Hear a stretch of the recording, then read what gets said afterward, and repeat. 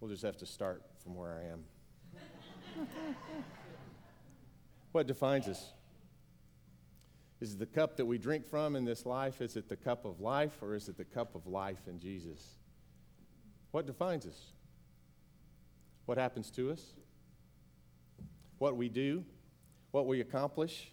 What we achieve? What we accumulate? What defines us? Who are you? What defines us? I think this meal defines us, at least what it reminds us of. I remember years ago watching Antiques Roadshow. Anybody else sat down for 5 minutes of that and walked away from the TV at 2 hours later? Yeah. Yeah. Antique Roadshow. It's gripping. I'm just always wondering what that next thing is going to be. I'm absolutely certain I have nothing in my garage or my attic that's worth anything. But it's always amazing to me what people come up with. One lady brought a little saucer. It was just the saucer that she used to put milk in for her cat. She had found it at a garage sale herself. It was a throwaway thing.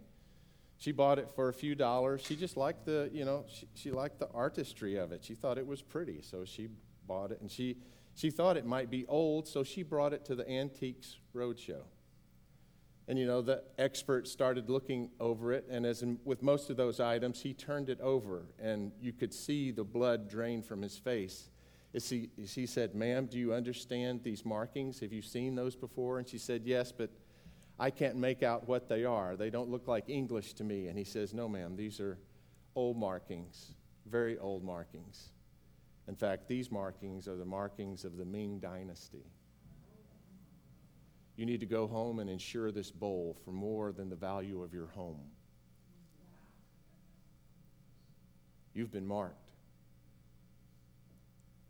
by your baptism. You are not throwaway. You are not valued by your usefulness. You are valued because of whose you are. You are the blood-bought children of the King. You are those that he not only formed in the womb, but that he adopted again through redemption. You are twice his.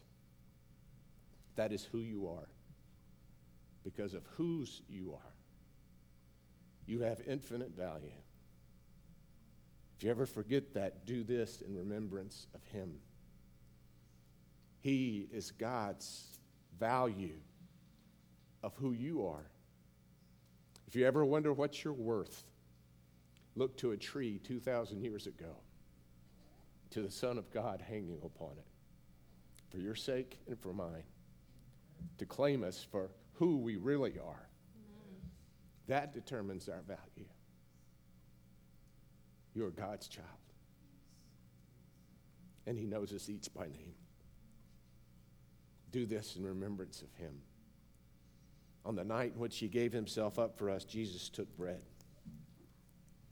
And he gave thanks to you, our Father, and he broke the bread, and he gave it to his disciples, saying, "Take and eat. This is my body, which is given for you. Do this in remembrance of me."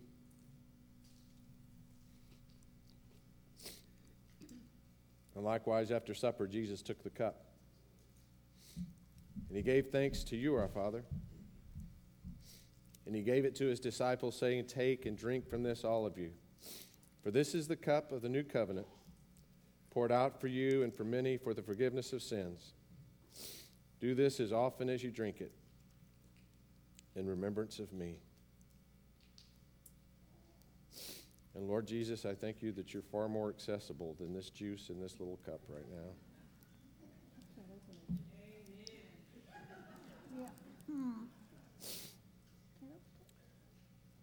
Lord Jesus, we thank you for all that you are and for all that you make of us, because you've claimed us as your own.